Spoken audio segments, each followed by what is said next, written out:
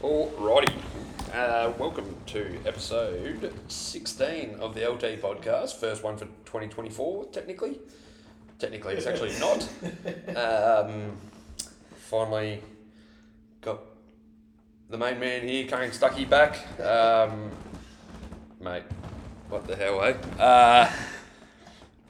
Firstly, thanks everyone for being so patient, because there was a bit of stuff around. I wasn't happy, and we had a few distractions. Which comes with using a shared space, I guess. Yeah. But yeah, welcome to episode 16. Kane Stuckey, how are you, mate? Yeah, good. Thanks for having me. Nah, that's all right. It's actually good. Like when we were chatting, and you sort of said, "Oh, I'm in a different mindset to what I was sort of 2 weeks ago," and Yeah. I am as well. Like I was saying, we're moving house and doing all the rest of it, and that's a pain in the arse. Yeah, you're a lot more drained and I'm a lot more relaxed. Yeah. Nice switch. Yeah, it's great. So how was your time away? It was fantastic. It was absolutely amazing. It was just like one of the best weeks of my life, honestly. It was absolutely fantastic. Get to spend some time away with the wife, and finally I went and saw some live music for the first time, big bands. Yeah. For the first time since before COVID. December 2019 was the last time I actually went and saw a band, and that was killing me. So I feel so much better seeing so many amazing artists in 1 week. It was just incredible. It was meant to be bigger, but obviously Sammy Dwyer's fight got canned. Yeah, so. That's unfortunate. Yeah, I was really looking forward to seeing that. Ivan still got to fight him, which was good. He still got his exhibition fight him. But yeah, I was really looking forward to seeing Sam. Yeah, and obviously Sammy Dwyer has jumped on as a sponsor of the podcast now, so just keep an ear out or an eye out for some little giveaways and stuff. I know a fair few guys that obviously go out there and I always say that the physical health, major factor of the mental health, and I know for a fact that guys definitely go out there just to punch shit, just to get that out of them. So and it makes you feel so much better. Yeah. And the great thing about it, and I've said it 100 times, I'll say it a million times more. Every time you go out there, whether you've been there 100 times or you're fresh off the street, as soon as you walk in the door, you're family, and it's just such a nice community of people. Like so many people I've never met before, and they're great, awesome people. Yeah. So, but his fight got canned again, which sucks. But can't do much about it. Obviously, no coffees this week, but thanks again for Karma for powering our last episode, which Kane had downed his coffee in about 3.8 seconds, so it was pretty good. It was incredible. So another shout out there. Obviously when we spoke last, we were a couple of weeks away from your album launch, and now we are 5 days. Crunch time. It's only a few days, and it's so insane. I'm still kind of in holiday mode. We got back, and as soon as we got back, Laura went downhill and she's sick now, and so she's in bed, and I'm like, I'm looking after the kids, and I've got all this like a to-do list. Yeah. So long. And I'm like, at the end of the day, the family takes priority. So that's right. I'm not upset about it or anything. You can't help getting sick, but. It's a little bit stressful, but it'll be good. It's gonna be fun. It's gonna be great. And everything's tracking well, apart from obviously the illness. I think so. Tomorrow night we've got first full band rehearsal, start to finish, including guests and all that. Which one of them isn't going to be there because he's coming down from Brisbane, which is fair enough. I'm not going to get him down from Brisbane for a week. No, that's fair. We've got our first guest, which will be awesome. Got Nikki Mellon, who is absolutely fantastic, who I've done a couple of shows with her now, and just her voice is incredible, and she's doing a song which means a lot to me because my daughter actually sings on it. So it's she's going to be on the album, which is very exciting, and she can't wait, and it's really cool. Unfortunately, the show's a bit too late for a 9-year-old, so she's on there, and then I've pulled local legend Streamline out of retirement. Yep. And he's going to be doing a song with us as well, which is I'm really looking forward to. I was on his first album back in 2012, and he's been quiet for a while, and I had to ask the question, and he was into it straight away. Yeah, so, bit of a blast from the past, that one. Yeah, it should be good. Obviously, the writing, recording, it's been going for a while. Yeah, nearly 12 months worth of just non-stop writing, recording. Every day pretty much, except weekends, heading out to the studio. It's hard because you can't tell when inspiration's going to strike. So sometimes it'll be 8 o'clock, and I'll just be like, look, I'm sorry. I know it's Saturday morning, and I know that it's early, but I've got to go get this down while it's still in my head. Otherwise it's gone. And little things like that. And, we went away on a family trip to watch Disney on Ice. Yep. And we went up there, and I was up at 1 a.m. on my laptop writing music and that kind of stuff. Just go to bed. Doing it, yeah. Sorry, can't right now. Just doing it whenever it pops up. Yeah. So obviously, how's that process been? Obviously, it's like you said, you're waking up at all hours. You don't know when it strikes, and you had days where you probably planned, I'm going to get a shitload done today, and I'm going to do this, that, and the other, and then that's it. Obviously Laura runs her own business from home as well, and so we're like, right, these days I can work, these days you can work, and we kind of work around our 3-year-old as well, and we can fit certain things in at certain times, and then there are just times that are just like, I'm sorry, I know that you're flat out, but I've got to get this done, and so I run out. Or there are times where you go, okay, well it's my turn to work, so I'll go out there and I'll stare at an empty screen for hours and just go, what am I doing? Yeah. It was a massive learning curve. And it's like mentally all over the shop. Like you just go through stages where you're just like, I'm so motivated, and you get everything done, and then you go through stages where you sit in front of a computer screen for weeks on end doing nothing, and you just feel like you're wasting time, and it's just spiral and all that kind of stuff. So it's very taxing. It can be, definitely. Yeah. And obviously in that time you had left your job. Yes, so I left my job to pursue this. I was, working in disability employment, helping find, the less advantaged people work, and giving them an identity and a spot to to belong. And it was fantastic work. I did love it. It was great. The people that I worked with were awesome. The clients, most of them were fantastic. Yep. And it was a really good job. Really enjoyed it, but it got very exhausting. I got very drained, and I was really struggling mentally, and so I just kind of went, let's do it. I need to do it now, or it's a now or never kind of thing. Yeah. I'll start to get to the stage where I'm too old to actually be, trying to start up a touring career or whatever it might be. But it's funny because the whole time I've gone, if I sell a few albums, awesome. If I change someone's way of thinking, awesome. If I change someone's mind for the better, awesome. If I help someone through a rough spot, that's fantastic. It doesn't take much for me to be like, cool, this album's successful. Yeah.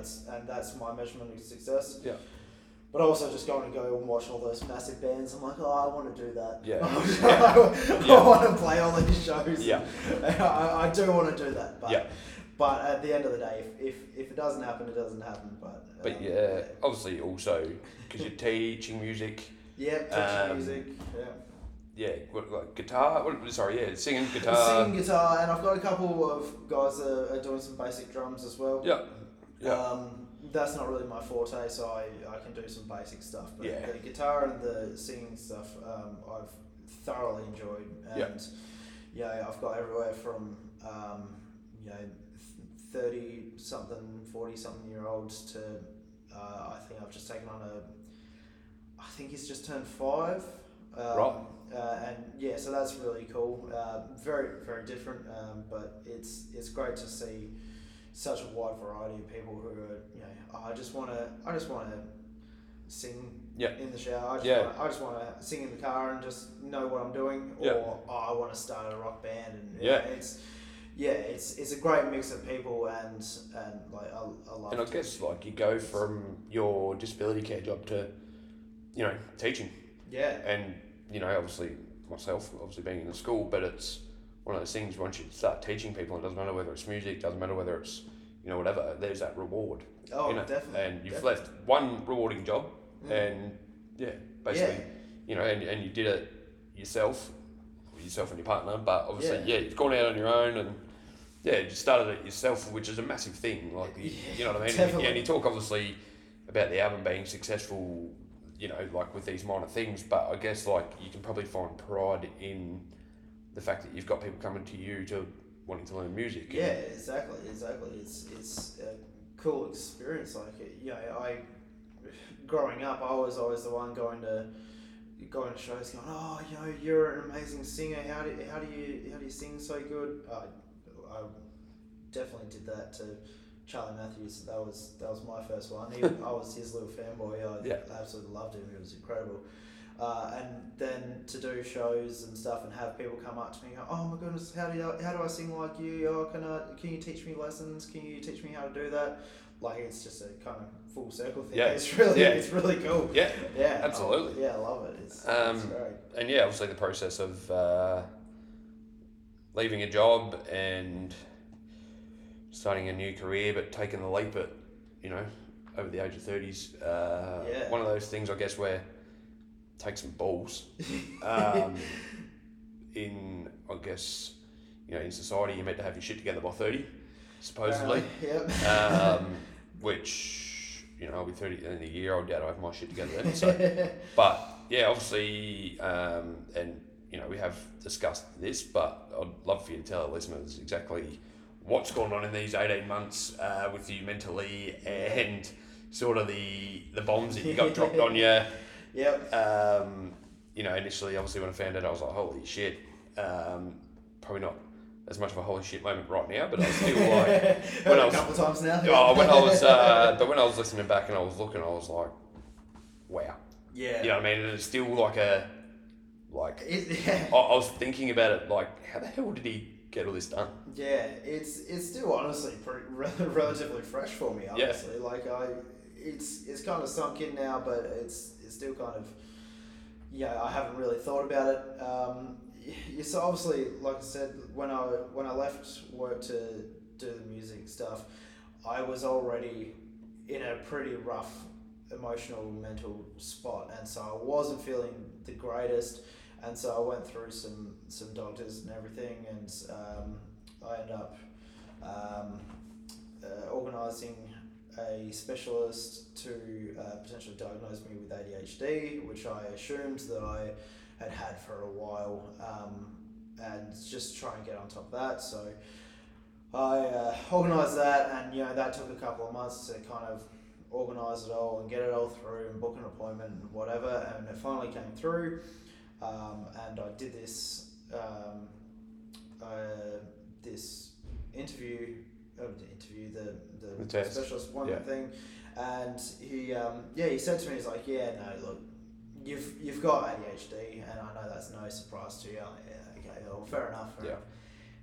But you've also got autism. Yeah. And that was just mind blowing to me. Especially coming from, I've been in disability care and disability employment and all that kind of stuff, and there can be, you try and avoid it all, but there can be that stigma around it all and everything, and I didn't see myself as, you know, I've really only dealt with, you know, the worst kind of very intense autistic traits and all that kind of thing, the ones that, you know, you kind of go, okay, that person is autistic. Yeah, and, you know, fair enough, whatever. It's not a bad thing at all. No, you know, no, definitely not. No.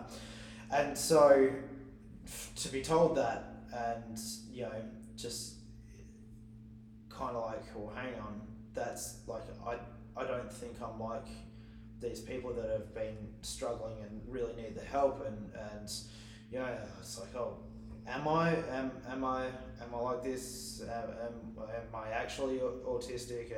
And it's just such a weird roller coaster of emotions, because you know, while there's nothing wrong with it at all, there, like I said, there's that stigma, there's the whole identity of it, and you know, it's just such a weird thing, and so that threw me for a loop for a while. And there was a few weeks there where I had no idea what was going on in my head. Like, I was angry at myself for no reason. Like, I had no reason to be angry, but I had nothing to be angry over. Like, it was such a weird mix of emotions that just downward spiral constantly and very, very quickly.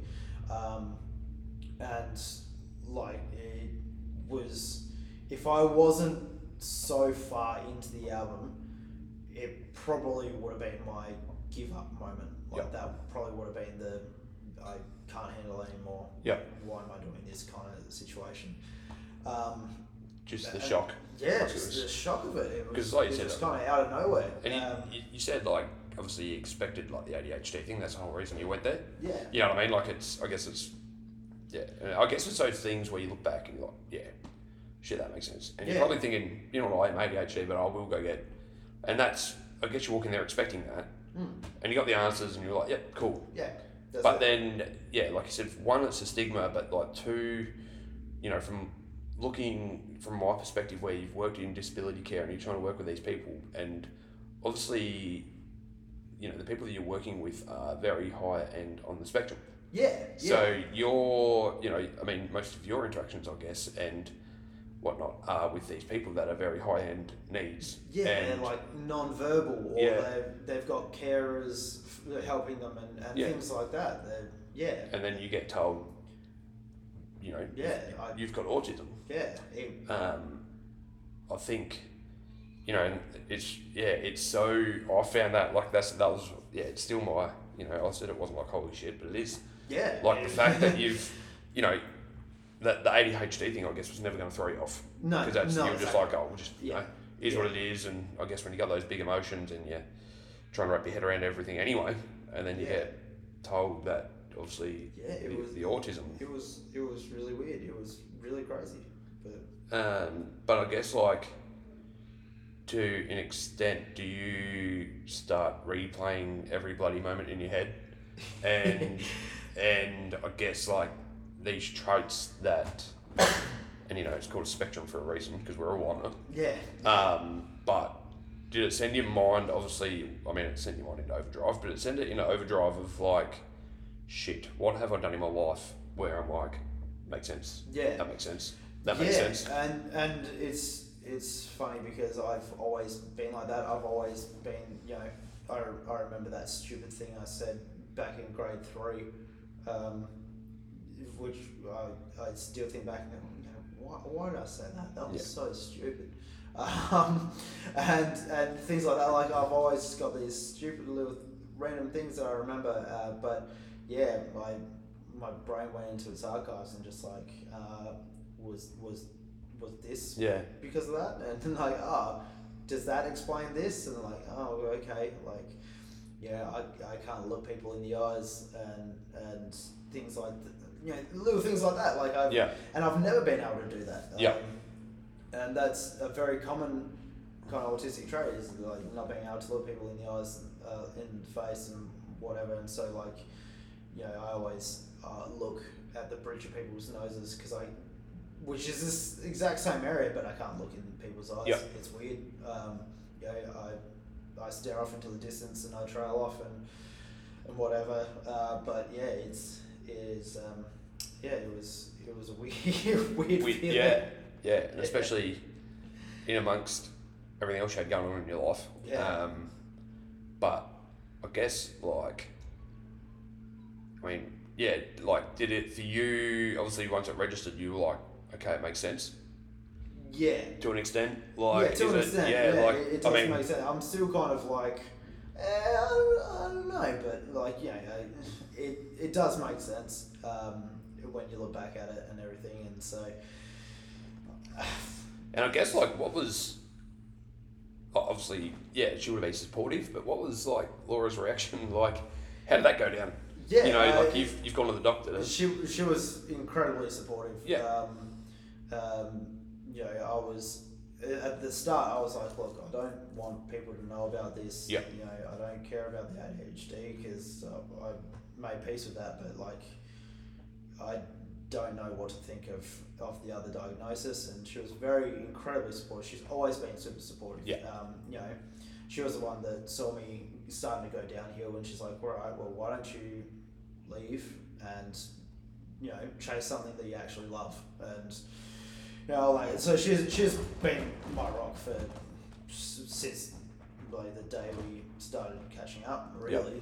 She's been absolutely fantastic, and she's been so supportive. She knows a lot more about all my illnesses than what I do, because I just pretty much refuse to learn anything about them, because the more you read into it, the more you think about it. I was diagnosed with Crohn's disease when I was 11, and so everything kind of just piles on from there and goes downhill. The chronic fatigue and the mental health issues and all that kind of stuff, all kind of somewhat side effects from that, and so that kind of barrels in. And when I was in, I feel like it was grade 8, first year of high school or whatever, and they're like, for science project or something, we want you to study up on some sort of illness or disease and give a presentation on that. I'm like, okay, cool, no worries. Well, I've never really learned much about Crohn's, so why don't I do that? And so I got an encyclopedia and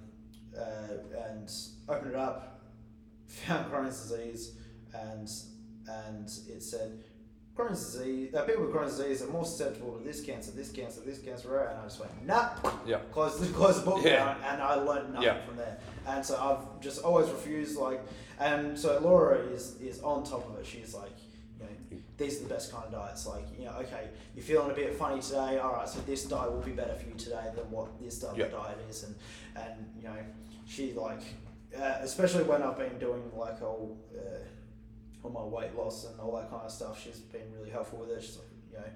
She's she calorie counts for me and make sure I'm eating enough protein and all that kind of stuff. She's an absolute beast. And I'd be God knows where. Yeah, God knows where. So the Crohn's disease. Yeah. Go into depth with that, because obviously, I'd like to think I know, but I don't really know. Yeah, so it messes up my immune system. I'm very immunosuppressed. It's a stomach disease where essentially everything's just inflamed and it's just so is it pain or constant pain? Constant pain all day, every day. It's kind of that pain that I've kind of grown accustomed to it. I've had it for nearly 22 years now. And so it's I've gotten accustomed to it, but it's all the side effects that come with it that you can deal with it, but as you deal with it, you get more and more drained as life goes on. Chronic fatigue is a very common side effect of it, which is what I generally struggle with. Anxiety and depression and all that kind of stuff does come with it as well, which is a nice little side effect. But then I don't absorb nutrients properly, so I don't get my vitamin B, C's, D's, irons, all that kind of stuff. I don't absorb them nearly as much as what normal people do. I'm a very pale person because I don't absorb the sunlight properly. I just burn, and that's about it. I don't get the goodness out of it. Flip side, I also don't get hungover. I don't absorb the bad things. So I've had one hangover in the last decade, I think, which is fantastic. Yeah, happy days. But joint pains constantly. I have made peace that I'm going to end up having very severe arthritis as I'm older. I'm probably also going to have quite severe issues with it's very possible that I will have like a dementia kind of all that kind of right. thing. So the later years are going to be a struggle, I think. But Well, and that all just stems from a lot of it. I mean, I do have some of the things. They're all very hereditary kind of things. Yeah. But I'm kind of the first off the rank. so right. Crohn's is hereditary and all that kind of thing. But I'm the first one to have Crohn's in my family. Right. And so So how does that happen? Like, obviously we're not doctors, but how does that happen? Like I don't know. Yeah. I honestly have no clue. And I was quite young when they diagnosed me, and my doctor actually apologised. He thought I was too young to get it. It's like obviously not too young to get it, but it didn't even cross his mind. He actually visited me in the hospital after hours and apologised to me, and I've never had a doctor do that. Yeah. He was a fantastic doctor. He was great, and he was And I guess like back then, how much was known about Crohn's? You know, you're talking 20 years ago. It's funny, not a heap, but also at the same time, I'd never heard of it. The second I got diagnosed, oh, my uncle has that. Oh yeah, no, my cousin has that. Oh yeah, fair enough. Like one of the big pop stars at the time, Anastasia. Yeah. She has it, and she's got like a big scar down her belly or something where she had surgery to get rid of some of it. Yeah.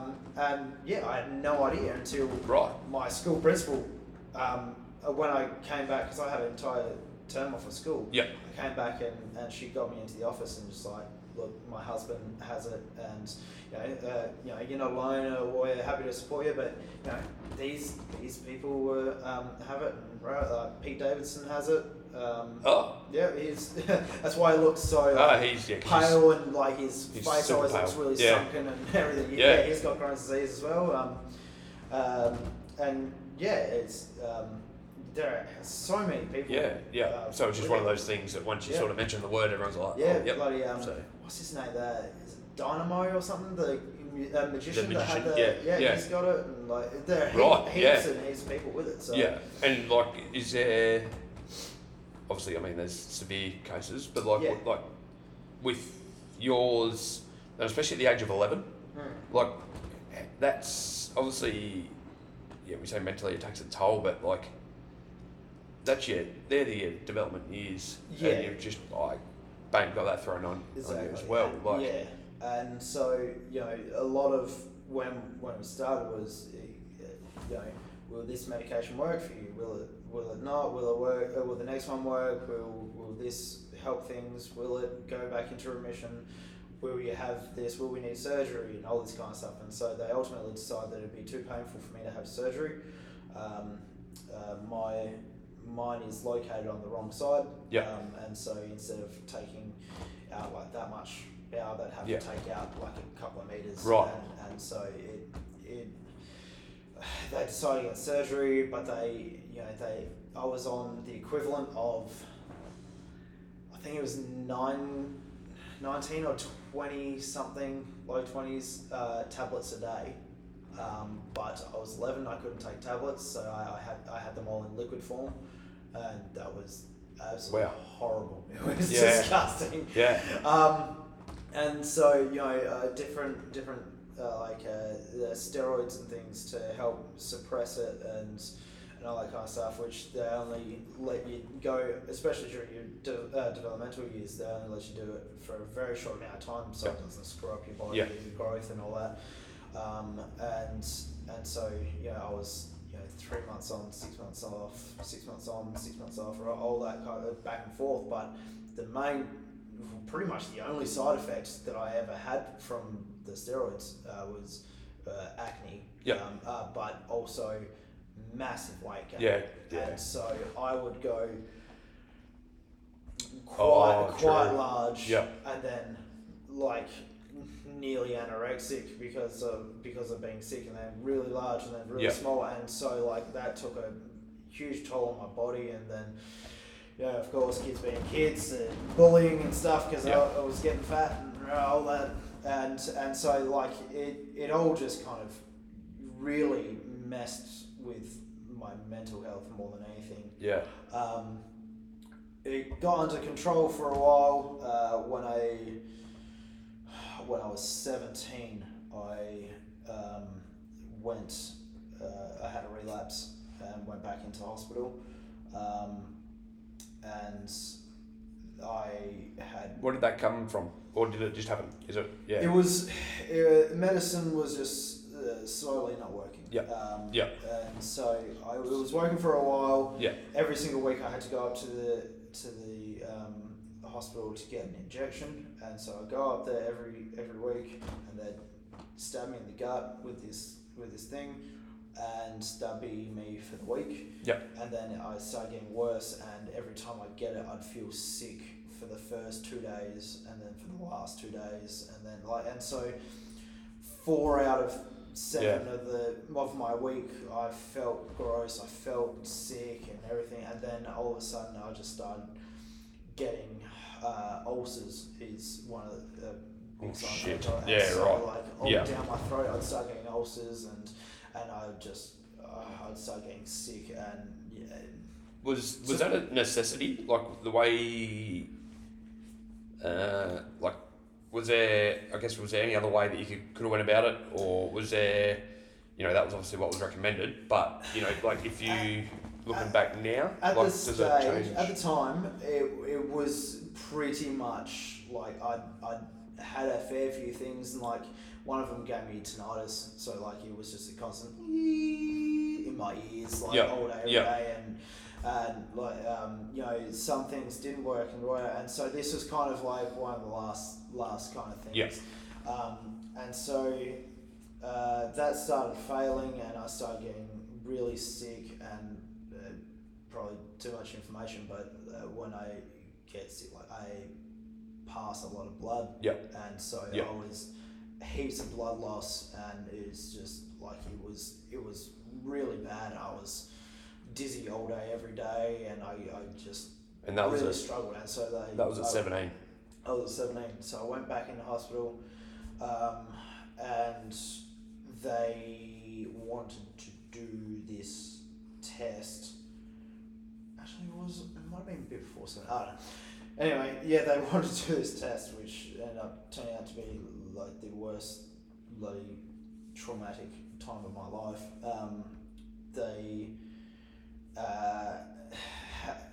No, it must have been before I was 17, because I had to do it again at 17. Anyway, I had to drink this cement tasting stuff, and essentially it highlights all your insides when you have an X-ray. And so they can see exactly where it is and what it's doing, and like all that kind of stuff. And unfortunately, I have very weak, strong gag reflex. And so, like, I would try this thing, and I'd throw up, and then I'd try it again, and I'd throw up, and I tried it about 10 times, and I just every single time it hit my lips, I just that was it. And so they're like, right, cool, let's mix it with some chocolate topping. It mixes in with it. It takes away a huge chunk of flavors. Like, okay, that's how I used to take one of my really bad medications. That makes sense. Whatever. No, didn't work. So I've been in hospital for 2-3 hours now, just throwing up non-stop, even though I've got nothing in my system left. Do they just call it? Like, do they just say, well, it's not working, or was it one of those things? Like, so they're like, well, what we can do is put a tube up your nose and down your throat, and then that way it bypasses all your taste buds, and we can just shoot it right in there. Like, sweet, awesome, fantastic. That sounds so much better. Let's do that. And so they did it, and I could feel the tube Yeah. scraping Yeah, the well, inside, and it was horrible. And It's it making must me, have been 15, 16 or something. making me like cringe now. Like, Yeah, I just- it was yuck. horrible, and I was screaming in agony. I was bawling my eyes out. I was throwing up non-stop because this thing is in my mouth, and so they took it out, and they're like, sorry, the tube was too thick. It didn't actually fit down your throat. Okay, What so the they went hell? and got another tube. They did it again, and same thing, screaming, throwing up, crying, like it was absolute agony. They took it out. Sorry, that tube is too short. It doesn't actually reach as far as what it needs to. And this is all in like one session. This is all in one session. Brilliant. Still from the Brilliant. drink that I was supposed to have. Yeah. And so they came back with another tube, and they did it again, and they took it out, and it was got it in the wrong hole. Oh my Great. god. And so they did it again, and they got it in there, and they sat with me for 15, 20 minutes while I settled down and stopped throwing up and crying and screaming and whatever. And they're like, cool, alright, we'll go finish prepping the room, and we'll just rush you over there and just do the x-rays as soon as possible. One of the nurses left because they couldn't handle it anymore. And so it was just me, Dad, and one of the other nurses in the room. And I threw up again, and I just sat up, and I couldn't breathe, and I was freaking out. I can't, what's going on? Yeah. And the nurse opened my mouth, and what happened is I'd thrown up the tube, and so the tube was up my nose, down my throat, and out my mouth. Oh. and so I couldn't breathe, and like I was freaking out. And so she took it out, they put it back in, same deal again, and then they're like, right, we're just got to get you over to the X-ray room, which was literally across the hall. Get you in there, and we'll just do whatever's in there. If there's anything, we'll do it. Like, cool, right? And so I was laying there, and I had a whole bunch of doctors and nurses around me, and I just went, oh no! And I pushed him out the way. And I threw up one more time, and the cable came out again, but it was out to here, and it was all coiled up. And so, I've got something that's making me not breathe sticking out of my mouth. Yeah. My natural instinct was to grab it and Reef it. yeah, and take it out. And I had 7 or 8 doctors jump on top of me, trying to hold me down. And I had my dad was on one side, and I had a couple of doctors holding my arm down, and one holding my head down, and a couple holding my legs down. And then they pulled it out, and Dad just went, no, done. Yeah. Too bad. Yeah. He's not dealing with this anymore. No. And it was shocking. Yeah. Well, that's And then- horrendous.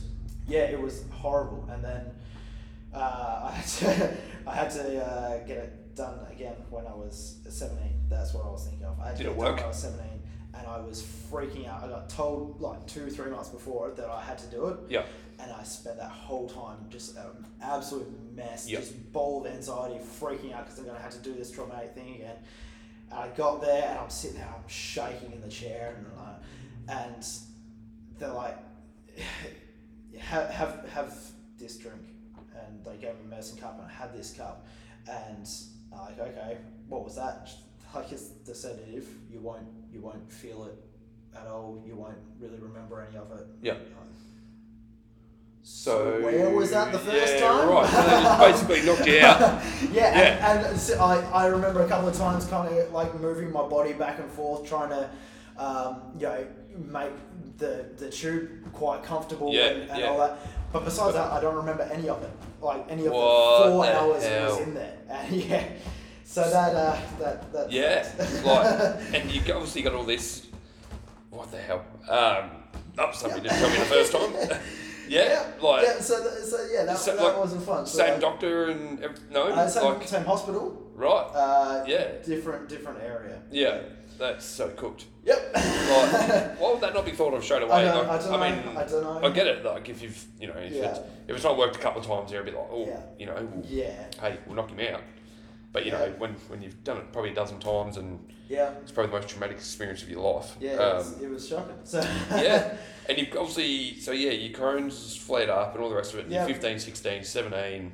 Yeah. The most important years of your schooling. Yeah, and so what happens there? Like shit at the fan. Yeah, so the medication stopped working, and I started to really struggle.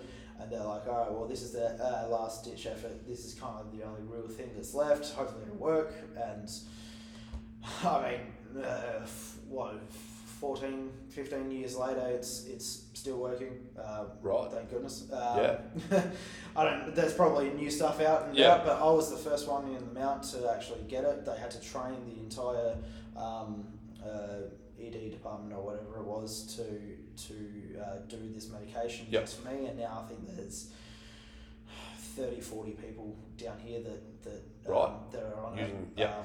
And yeah, all got the same results that you know of. As far as I'm aware, everyone's really good with it. Yeah. So but yeah, it's good that it's still in remission and it's all right. I still get the side effects and the pain and all that kind of stuff, but it's nowhere near as bad as what it should be. I'm not in hospital. I'm alive.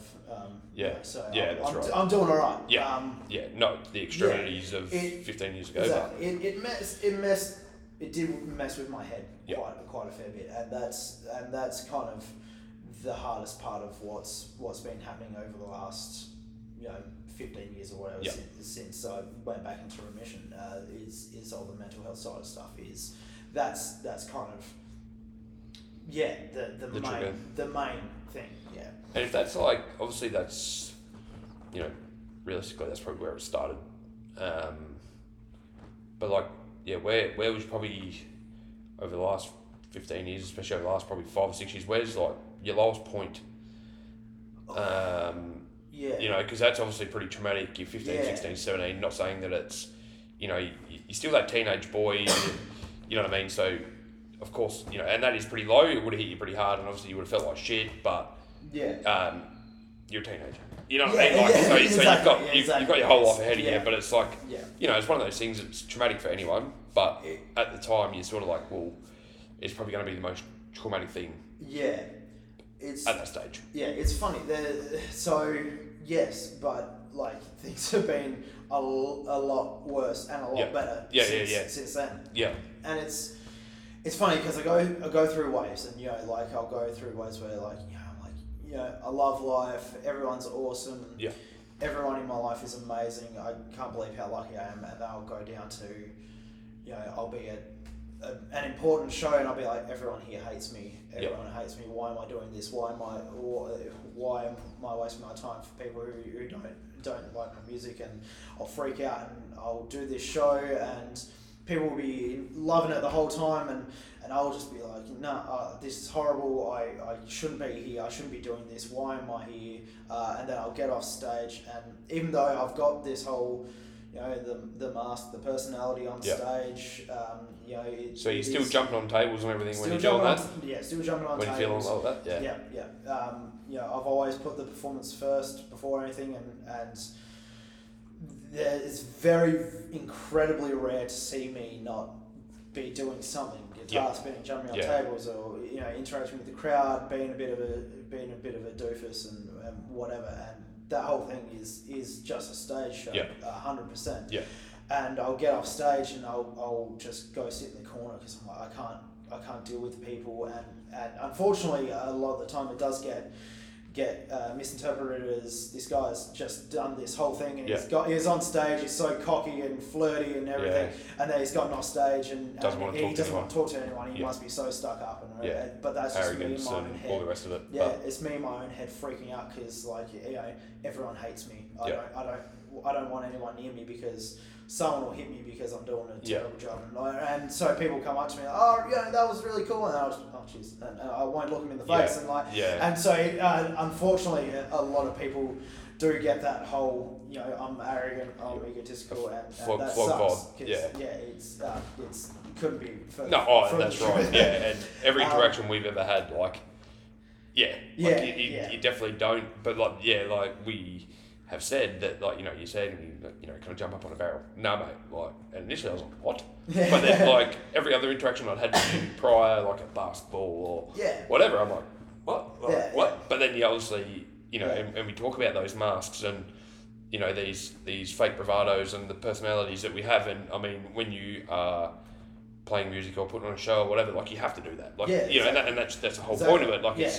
if you're an actor, that's what you actually do. Like, Exactly. you know, but yeah, when you said to me, like, can I jump on a barrel? I was like, what are you on about, mate? But you, and, you know, to the like, most minorest point, but, you know, you get like that at a show, and, you know, the pubs get pretty packed. You got a few hundred people in here, like, especially locally. Like, it's one of those things where, but you know, I get like that in Big W, and, like, it sucks so much because I love talking to people. Yep. Like, but, you know, there's times where I'm down the street and I will, this is going to sound really bad and I apologise to anyone I've done it to, but I will look the other way. I will look at the floor, which normally I'm like, I will walk eyes up 95% of the time, but, like, if I'm looking at the floor, I don't want to talk to anyone. No, exactly. And, like, exactly. unfortunately, you'll be like, oh, that's my cousin over there. Yeah. Like, I'm gonna have to go and say hi to him. And like, Yeah. Oh, sorry, hell. What? Yeah. Oh, yeah, no worries. And I'll it's be right literally there. like, and honestly, like 95% of the time, I will stop and talk to people. Yeah. But also, I'm like, I just want to definitely get times where in, you just I want like- to get out, and I want to get home. Yeah. Because I don't want to talk to anyone. Yeah. But you literally still have to go out and go to, you know, you have to go to the supermarket or whatever. But I swear to God, like, and that's what I mean. You do it in front of hundreds, and everyone thinks you're a wanker. Yeah. But it's just one of those things, and it's so hard. Like, and you're trying to explain it to people. Yeah. And, you know, I had a kid the other day who coming to office, anxiety, all the rest of it. But, like, obviously, you're trying to. I didn't know the kid. Like, I'd never actually seen him or whatever. But and you're trying to get these answers out of him. But he's obviously anxiety's playing up. He doesn't want to talk. No, And then I'm sitting there like, what is going on here? Then, you know, like, come from a guy that battles anxiety, and you're like, like, how do you? You know what I mean? And it's just so hard. But yeah, I guess like for you're playing shows. You're, you know, and you go all out every time you do it. But that's my job. Like, you correct. know, it's you know, the same as when you rock up to work, you're like, oh, I'm having a bad day, I don't want to be here, and all that kind of stuff. It's the same kind of thing. Yeah, It's just I've been hired specifically for that, and people are there specifically for that, and so, you know, I would feel worse about my mental health if I let those people down, even though I feel like they hate me anyway. Yeah. I feel like I would be worse if I let them down. So Yeah. it's just a funny roller coaster of things. Yeah. Like, you know, you get those high and you know, you get those allies where you get insanely high. And insanely, like, I've only had a couple of moments that I can recall where I've been stupidly low, like outside of that thing. Like, I don't know if you're actually aware or not, but the person who is not the birth giver in a partnership can actually get postnatal depression.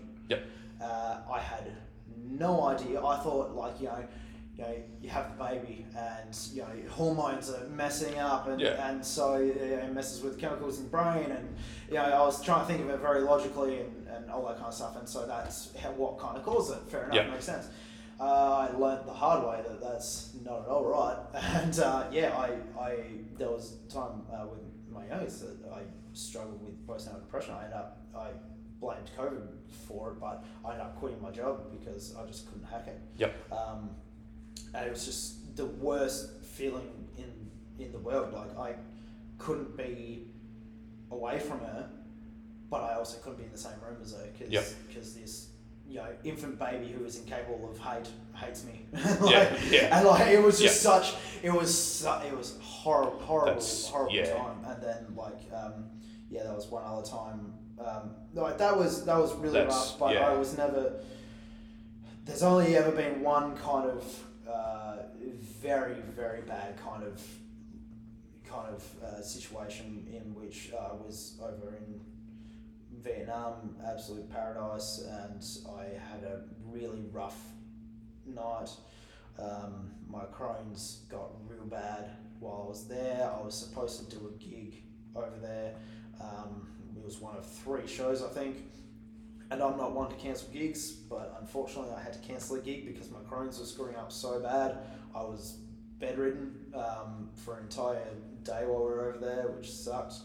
And my mental health just went down the tube real quickly, and I'm very grateful that Laura was there and I was around, and she just sat on the floor with me and went through it all and all that kind of stuff. Yeah. And talking about it, mate, it makes a world of difference, and I owe her everything for that.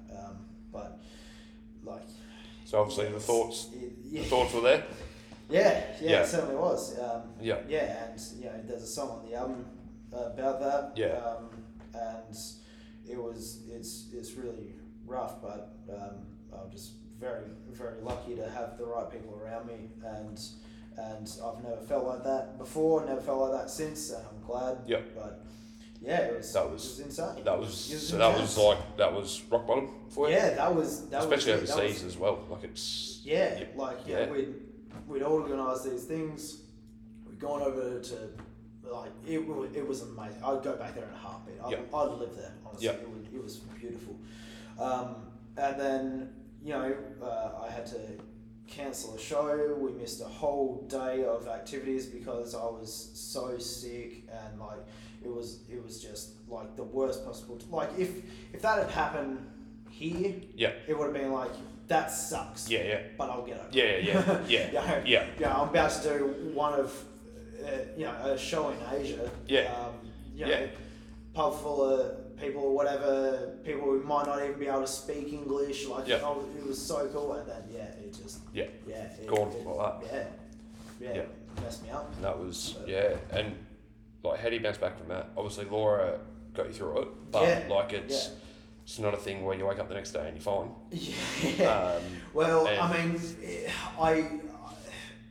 My Crohn's was starting to get a little bit better. Unfortunately, we had planned it, so I had to get my medication every 6 weeks, and I was going to get my medication at 6.5 weeks. Because I was in Vietnam, and so I was there for 3 days before we came back, and I got my medication, I think, and it was one of those days. Right. And it was shocking. It was like, Laura got me a wheelchair to get out of the airport. Like, it was. So that's like 3 days over. Yeah. 3 days. And it all went to shit. Yeah, all went crap, and so I was really rough for a little while. But then I got my medication, I started feeling better, and that kind of pumped me up a little bit. And then,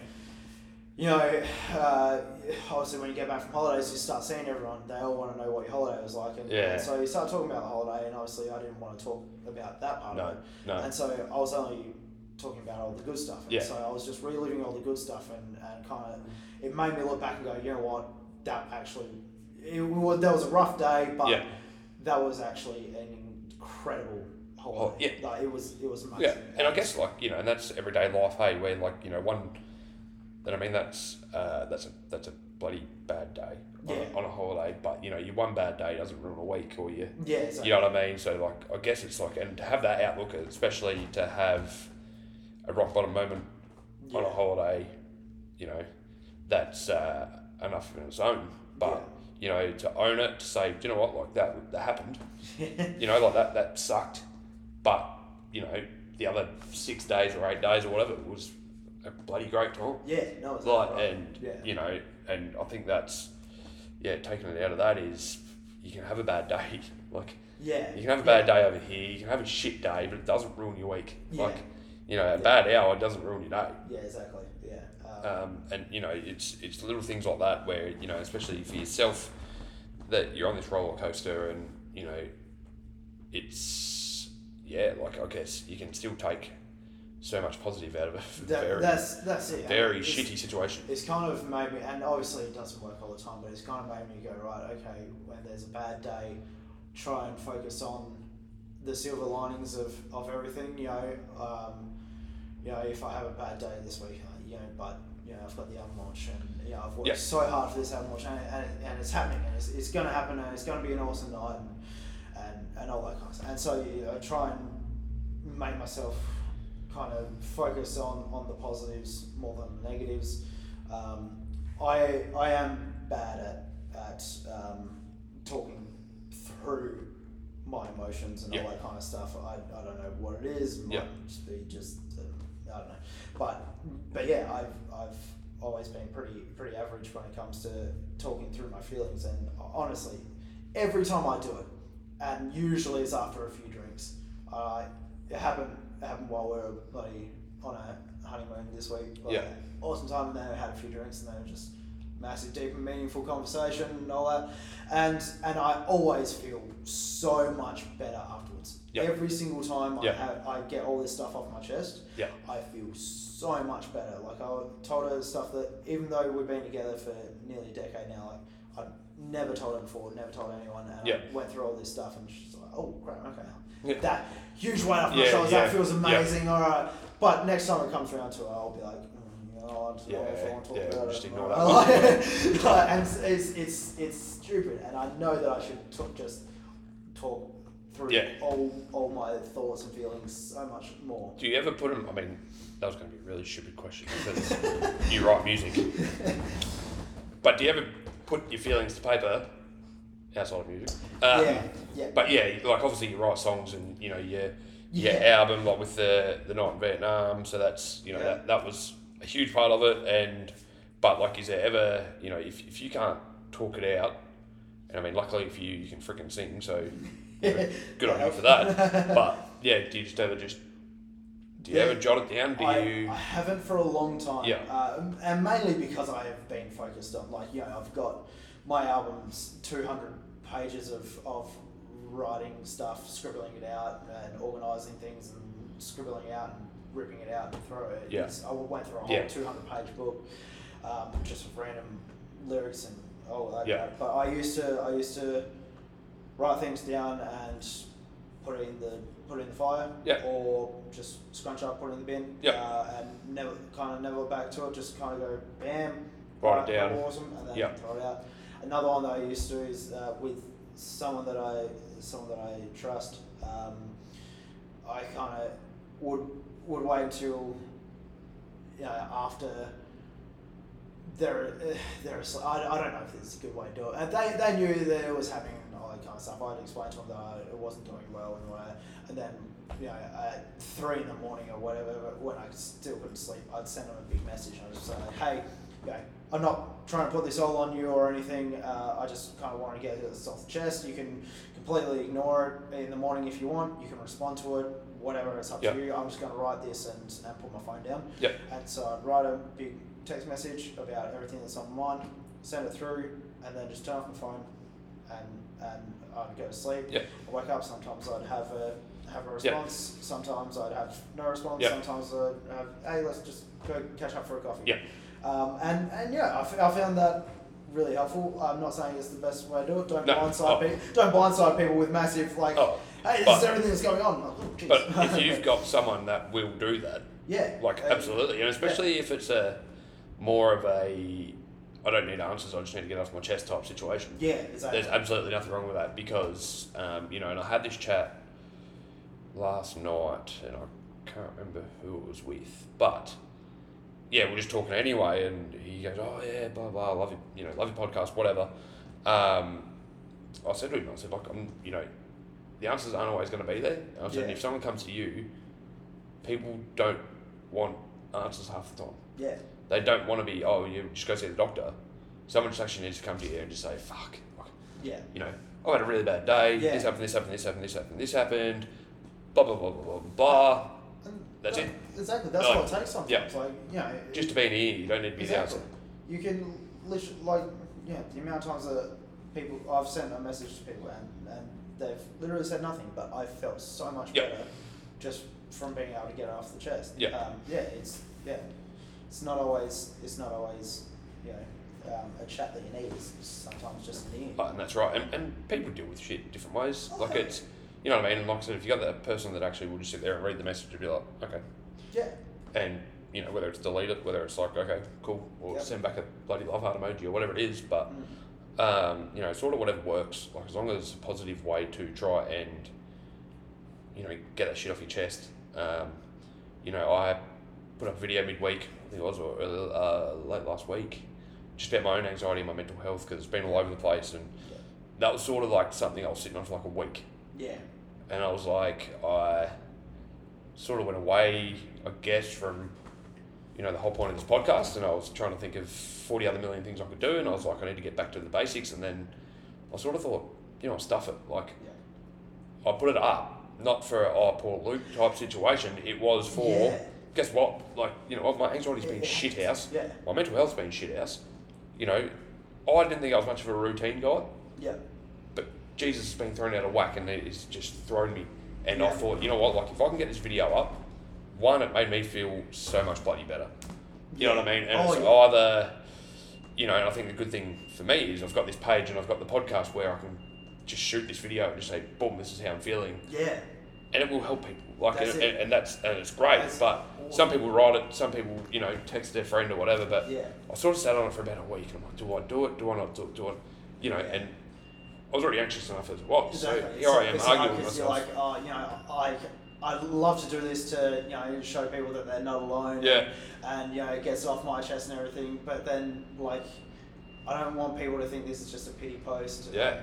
And, feel sorry for me kind of thing. Like, I'm like, it'll be okay. I'm just, it's just my outlet. And that was my thing. And then, but the best thing is I got messages. They're like, oh, my anxiety's been up to shit too. Or, And, I had a couple of people, they literally said, like, we don't know what it is. You know what I mean? Like, it's just, and once I put it up, I felt better. Started to get messages from people, and then obviously they're opening up to me to say, Jesus, I thought it was just me. All of a sudden it's, just opened up a good can of worms of people who are actually like, oh, thank God. Like, exactly, And you know what I mean? Like, I mean, luckily for you, you're on honeymoon, but like the week prior when we were chatting and stuff, you were like, holy shit. I was not well. No, and like I was, and I was sitting here doing the interview and stuff, and this was like middle of boxing up bloody a house and trying to move that, and we're sitting here with just two anxiety riddled people trying to have a conversation, and then it's like, holy shit. And then the interview didn't work, and that just topped everything off. So all of a sudden I was like, fuck me. And I had like I said, I just sat on it for about a week, and like I said, the worst thing was, the more I sat on it, the worse I felt. And then as soon as I got off my chest, and that's the way I dealt with it, was video. And I guess, like I said, as long as it's positive, it doesn't matter how you get it off your chest, as long as you get it off your chest. Exactly right. Album launch this week. Yes, very excited. A lot of local businesses have got on it. Yeah, stupid amount. So it actually gotten a couple more since last chatted to you. There's people that are just making. I've got people making earrings and magnets and pins and like Yeti bottles like this that are engraved in it, and like artwork and all this different kind of stuff. And then people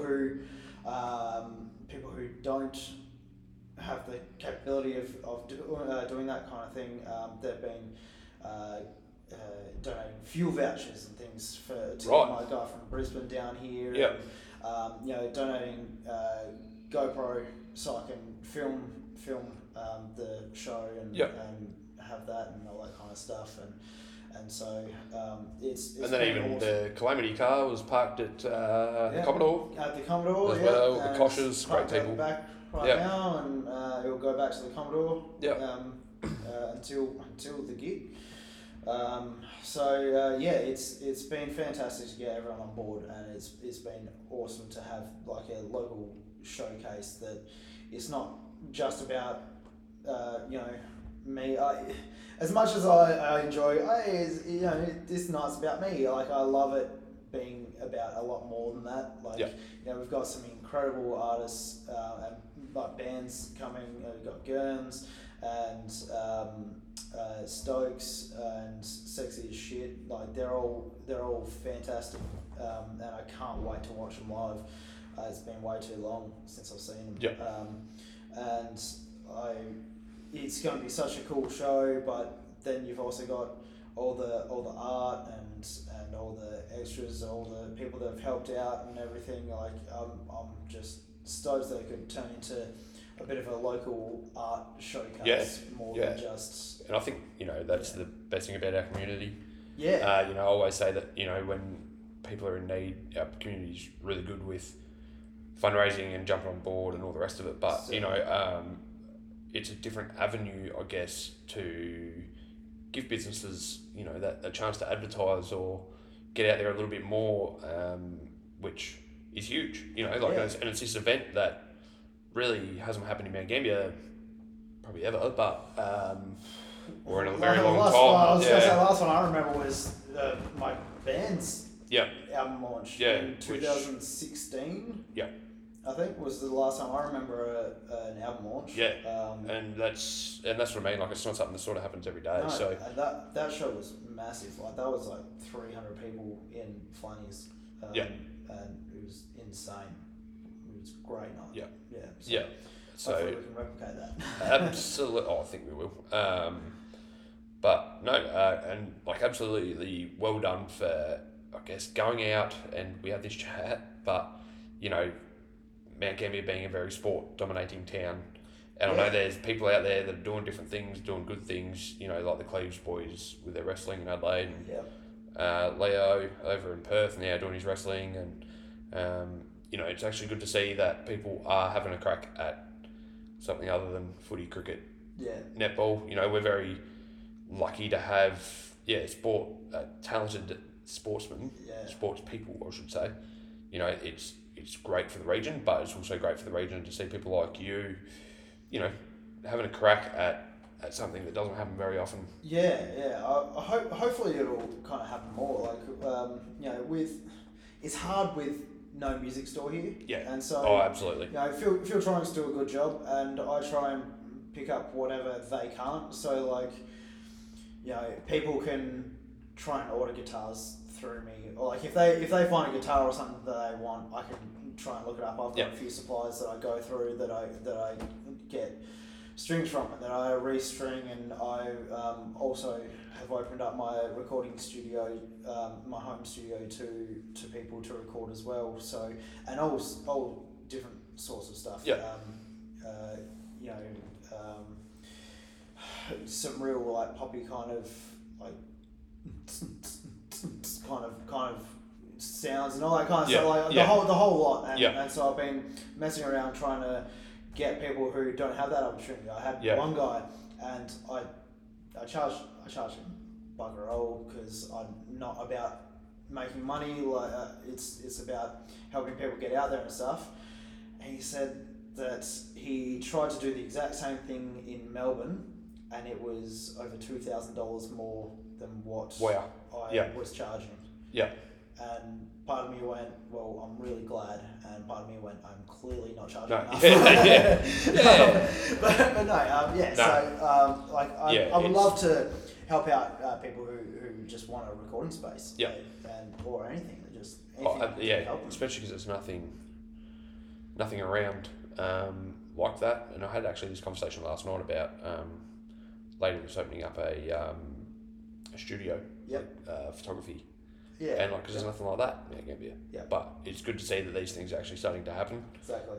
You know, you want obviously people like yourself, but you want people to have a crack at absolutely anything, and there should be, you know, there should be the tools here for it. Yep. There isn't, which is shit. But I guess, you know, the more people that are just say stuff it, you know, you've got a recording studio, we'll use it. That's it. Like, and you know, I've had a bunch of people say, hey, I'm looking at getting a guitar, just a basic one, you know, what do you think? And I'm like, I saw one down at Cash Converters or whatever it is, it's really good, you know, go get that, and I'll help restring it and whatever, but it seems really cool. And, you know, things like that, or I go, oh, look, you know, someone's like, oh, I'm after this specific guitar, can you get it? Okay, no worries, let me have a look. And so I'll try and find it, and I'll find it and be able to get it to them for pretty much whatever I am paying for it, plus shipping and whatever. And so to be able to do that, even though I'm not making money off it was really good to be able to help out the community. Yeah, definitely, and especially like things like that, you know, like the money's not even... doesn't even matter, because it's not costing you anything. No, exactly. You're literally just helping someone get their foot in the door, or you know, just taking their time and doing what they want to do. That's like, exactly it's right. Little things like that go a long way. As far as like obviously your Crohn's and your mental health and your ADHD and the list that you got. Yep. No, but you know, how do you go dealing with it all? You know, what are some things that, whether it's day by day or, you know, just for people obviously that are listening that think, fuck, that's me, but how do I deal with it? Yep. You know, I take every day at a time. You know, if today sucks, tomorrow's not necessarily going to suck. It's good to have the people around you that you trust, whether you speak to them or not. Like, you know, talking about it definitely helps, but if it's just having their presence there, then that's massive. But I've found which sucks for so many people, but diet and exercise does help. Yep. It definitely helps. Yep. Which is a pain, but you know, and I've tried. You know, alcohol doesn't help. Oh God, no. That definitely doesn't help. No. I've been there, done that, and that doesn't help. So don't do that. No. Especially with the abuse of alcohol. Yes. But if it's a beer with a mate, if that's Beer what with it, mates, yeah, okay. if that's what it takes, That is fantastic. you know what I mean? Like it's, I've never been abusive with No, alcohol, no, but I but have, yeah, but I've absolutely. drunk my feelings away. Yes. And yeah, it definitely doesn't help at God, all. no. Not in the No. slightest. But you know, a drink with a mate is one of the Yep. best things. It's great. You know. And So, beer, yeah.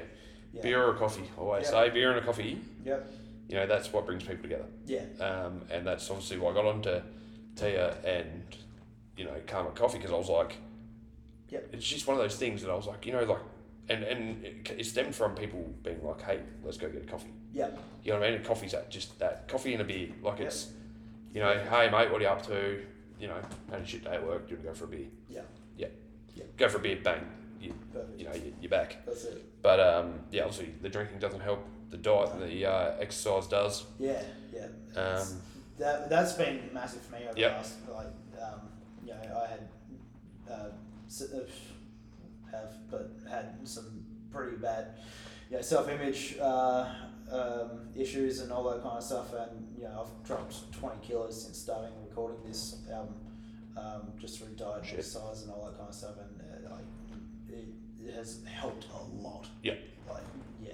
And especially with your Crohn's, like the diet Oh, side, yeah. is that, yeah. Because obviously, I mean, Massive. because There's so many things that I can't. there's no cure, hey. Like No, there's there's no cure. But Yeah. like, you know, I can't eat stone fruits, and Yeah. I can't eat high fiber, and then I can't eat low fiber, and then the diet is very important as far as it goes. And thank God for Laura, because I was you know, frozen pizza kind of chef. So, Yeah. So just diet, obviously.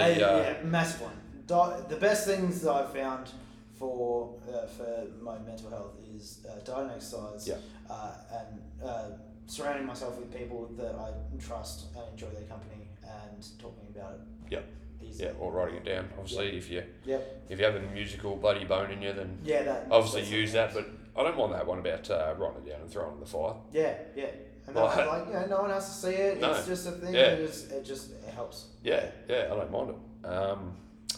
Thanks again. No worries. Happy to do it. Sorry for the first time. It's alright. Yeah, I mean, and now I've actually got 2 booked in the next 2 weeks. Fantastic. So I'm going to go bang, bang, bang, and we'll catch up on the episode front, which is good. Awesome. It's definitely 2024 didn't start how I wanted it to. Well, I mean, it started in Bali, so it wasn't too bad. Oh, but that's but yeah, on the podcast front, it definitely wasn't it. Yeah. But also thanks to Chanel for being freaking supportive of my up and down schedule and shit house memory. But yeah, I said to her, look, I have to. Well, like I said, she tried to edit it. It was uneditable, and I said I'm going to have to re-record, which is, you know, another morning out of the house, and she was all for it. Yeah. So That's awesome. thanks to her, because obviously it doesn't happen Absolutely. without her looking after the kids. But all the best on the album launch, mate. Thank you very much. Thank you for coming on. Thanks for, you know, being vulnerable and being so open. Yeah. Anytime. I'm hoping that obviously yeah, your story will down the track help someone. No doubt it will, with the amount that you have going on, but your ability to push through it is absolute credit to you, mate. And yeah, thanks again for coming on. Thanks to Sammy Dwyer from Dwyer's Boxing Club for coming on as a sponsor. I'll have to get out and get in the ring with him, I reckon, and show him a thing or two. I might be his warm-up bout for his title match. Nice. Which would dare say be a quick fight. But yeah, thanks to him for coming on. Keep an eye on the socials and the podcast episodes for some giveaways and some deals and all the rest of it. Because like we've said, the physical health is key. So I am willing to obviously try and get some people into a gym. Sam's jumped on and said, he wants people out there. Best gym in the Limestone Coast. Here it is. Got voted the best gym in the Limestone Coast. So, and he's a ripping fella. Yeah. So that makes it all the better. But yeah, thanks for Sammy. And that's the end of episode 16. So, peace.